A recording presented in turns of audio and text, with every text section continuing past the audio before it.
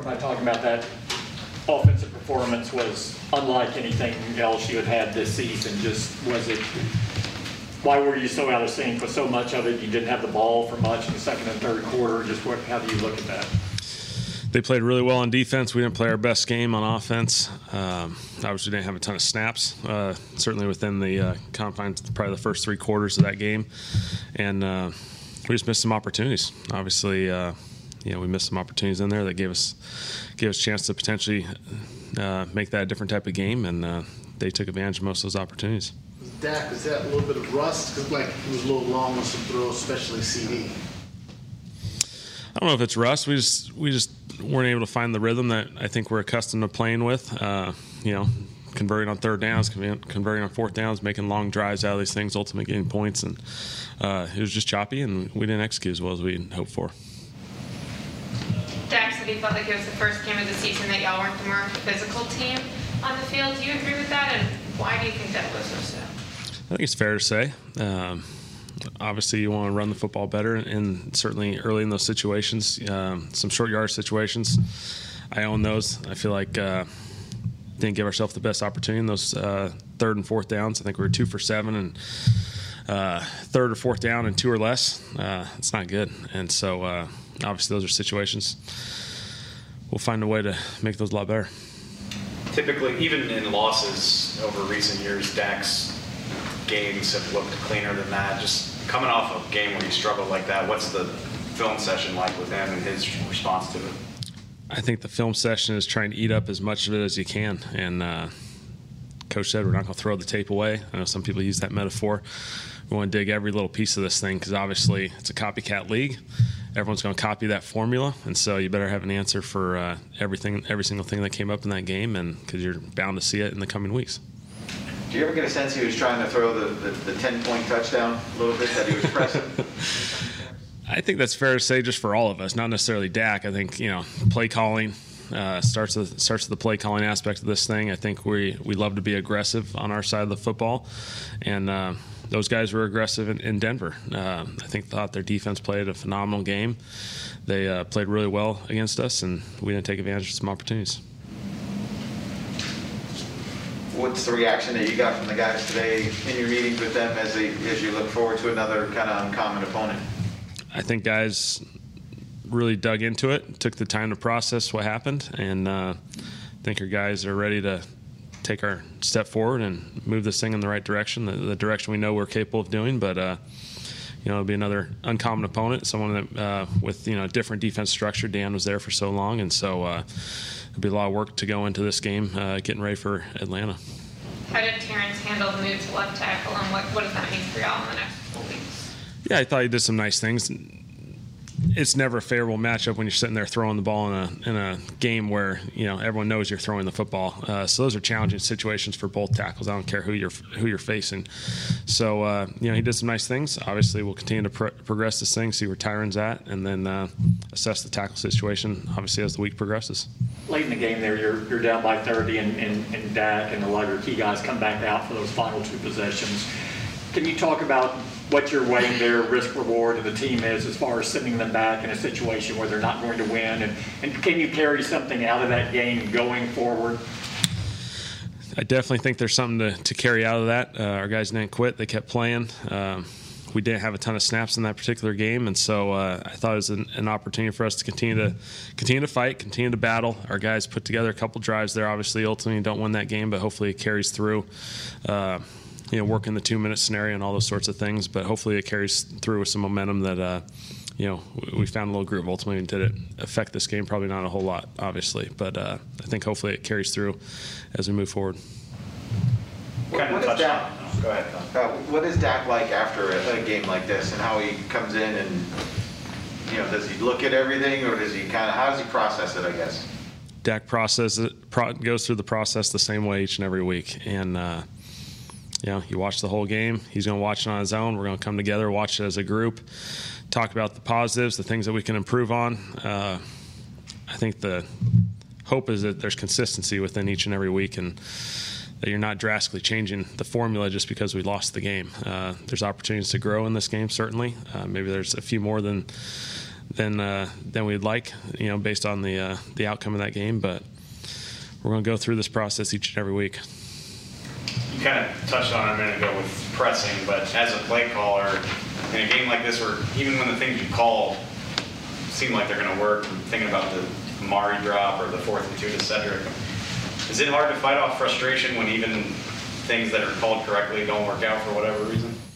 Frustration is natural for everyone. We always talk about trying to find that neutral. There's going to be positives, there's going to be negatives. We got to try and find that neutral. It's challenging for everyone. It's challenging for players, coaches, fans, media. Everyone's got to deal with those things. And so it's not the most fun aspect of this thing, but it's something that hopefully we grow from, we learn from, to be able to handle those situations again, because there'll be bumps along the way again. There'll be plenty of, we'll get this thing steered in the right direction. We'll have a bunch of positives.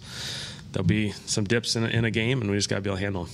You try not to overanalyze it and just try to keep what happened yesterday in the proper perspective, in a sense. I think it's a challenge for everyone, obviously, but I think it's a great opportunity just to try and stay consistent, as consistent as you can, to go through the process the same way, watch it the same way, evaluate it the same way, identify what they did against us really, really well, and because again, it's a copycat league. We're going to see those things from, in Atlanta, Kansas City, Vegas, all the teams coming up. That's going to be the film they watch right there. And so we better have a plan for all the different things that came up in that game. We've talked to you before, so much has been clicking and going this year, and this game wasn't like that. From your perspective as a play caller, how does that work for your head? Or do you have more, does it slow you down a little bit because you're thinking, well, this didn't work, I got to do this, versus when you're in the zone, for lack of a better phrase, where you're just calling it and going and blowing? It's a great question. I think naturally when positive gains add on top of each other, it's a nice flow to calling a game. Obviously, when you end up in 2nd and 10 and 3rd and longs in those situations, passing situations, those are challenging situations for everyone. And obviously, you have a formula kind of going into a game, and obviously you have to adjust. And we just weren't able to find our groove in that one.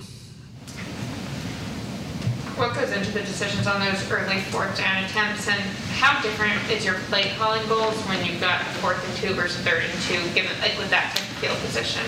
Yeah, based off the situation, usually Mike's giving us hey, you got 2 downs here, and you can play 3rd down like 2nd down and give us those opportunities. Again, those 4th downs, I love that we're going for them. I'm digging on them, second guess myself like no other every time they don't work. And so you go through that process trying to see if you can find something better in those situations. I thought they did a really, really good job. They did a great job in those situations. You had the 2-point plays there at the end. There's only so many of those that teams have. Do you kind of hold back on some of that, or are you a little leery of what you were showing? I think we won. I think we ultimately want to end with good football. I think that was the most important because, again, it's the momentum that you can carry from those situations. We were able to finish 2 for 2 in the red zone, 2-point plays, situations we haven't played as well in over the course of the last few weeks. So take that for whatever it's worth from our standpoint. But I think we got enough down there that we can work with, and we'll continue to evolve. So Dak last week has the calf, doesn't play, comes back this week. Are you thinking, is it really good to call a quarterback run here on this one? Is it in that late of a game? Yeah, there's some variations within that play. So he had some options, and ultimately he ended up keeping it, and we're comfortable. But ultimately, you didn't call plays concerned about his calf. No, the calf wasn't part of the discussion this week. It's part of last week's discussion. This week we felt good, so. There's been a lot of discussion on our end about the risk-reward of playing Dak in the final 5 minutes of a game like that. Not asking you about that decision, but in your experience as a quarterback, with as much football as Dak has played, how valuable are those drives to get back into some kind of groove? Yeah, I think it's a great opportunity, again, for our group to keep working together, spend time together, 2-minute drives like that. You're going to carry something out of that. And, I think the nice thing is, he had an opportunity to grow through that process. A couple of our guys made some plays, Malik, Schultz, some nice plays in there. And so we're going to take that as a growth opportunity there that we took advantage of. Is that more about culture there than actually efficiency? If you know what I mean? Is it more just being out there and being together, and we're going to work through this till the end?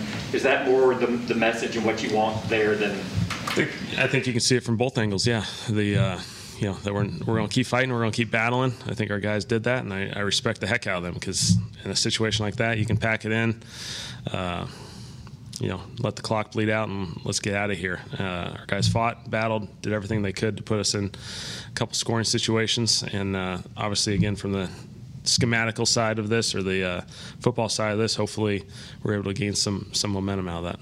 There's some college jobs that have opened up, and your name has always surfaced. Have you or your agent had any discussions with any colleges about openings? No, not one bit.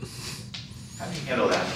When your name comes up, do you just tell your guy to say, hey, just we'll worry about this whenever the season ends? Yeah, I don't worry about any of that stuff. So that's it's Dave Dunn's job. He does a great job with it. So you've instructed Dave, when your season ends, then that's when you look at either a college job or a pro job. Is that fair to say?